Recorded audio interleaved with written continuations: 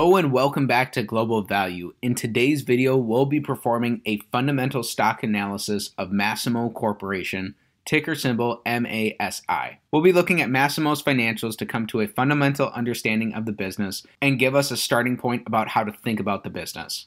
So at the time of recording this video, Masimo is trading for just over $129 per share. Their stock price was pretty steady over the past year until recently. In February, they had this huge decline, and from their peak at the end of 2021, they're down nearly 40%. Going back over the past 10 years, however, even in spite of their recent decline, Masimo still delivered returns of about 20% compounded annually, which is well above the S&P 500 during this time period. Looking at their 52-week high and low, Masimo's about $17 over their 52-week low, and they've been more than cut in half from their 52-week high. The company does have a bit of short interest around it, and the business is about a $7 billion market cap right now. So for some background understanding about Masimo, Masimo Corporation is an Irvine, California-based medical device company that focuses on non-invasive patient monitoring. It began by developing superior signal processing algorithms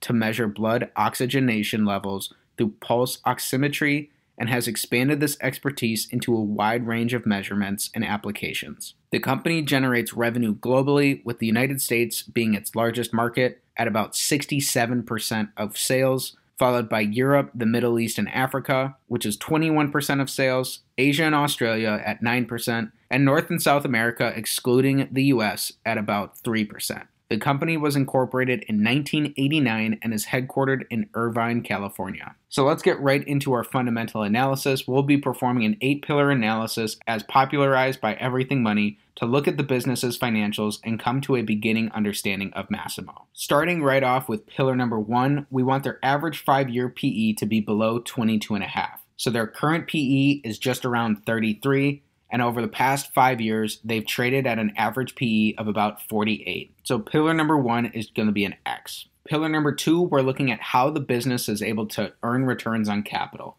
We want their average 5-year return on capital to be above 9%. We can see that Masimo has above average returns on capital. However, they've been slightly declining over this period, going down each year.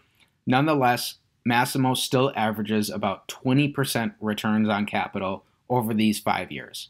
So that's a check. If we were looking at the business in more depth, this decreasing return on capital is definitely something that we'd want to understand better. Pillar number 3, we want to see 5-year revenue growth. So in 2017, Masimo had $790 million of revenue, and they increased this to $1.2 billion of revenue in 2021. So that's a check there. Scrolling down on their income statement and then coming right back up, pillar number 4, we're looking for 5-year net income growth.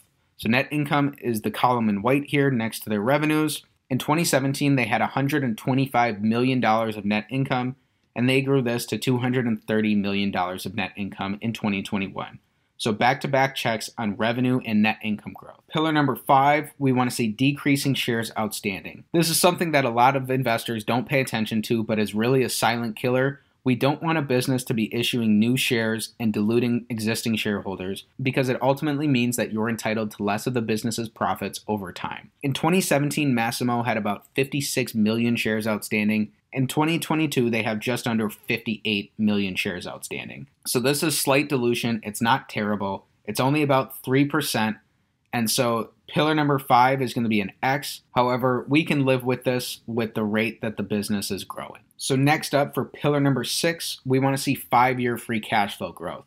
Free cash flow is cash from operations minus capital expenditures, and free cash flow is what you want to think about when you're evaluating a business. All businesses are worth the sum of all the future cash flow that they'll generate from between now and Judgment Day, discounted back by a reasonable interest rate. If we can figure out what the value of their future cash flows are and discount it back, then we should pay a price significantly below that to add in a sufficient margin of safety. So for pillar 6, we're looking for 5-year free cash flow growth. So free cash flow is this column in green here. In 2017, they had about $12.4 million of free cash flow, and they grew this to $240 million of free cash flow in 2021. One thing we can see is that compared to their cash from operations, Masimo really doesn't need a lot of capital expenditures. So this means that they're a relatively asset-light business. Averaged out over these 5 years, Masimo earns about $153 million of free cash flow each year. We'll be using that average 5-year free cash flow in pillars 7 and 8. Looking at their balance sheet, we want to understand how Masimo is utilizing leverage. So we want their net debt, which is long and short-term liabilities minus cash and equivalents,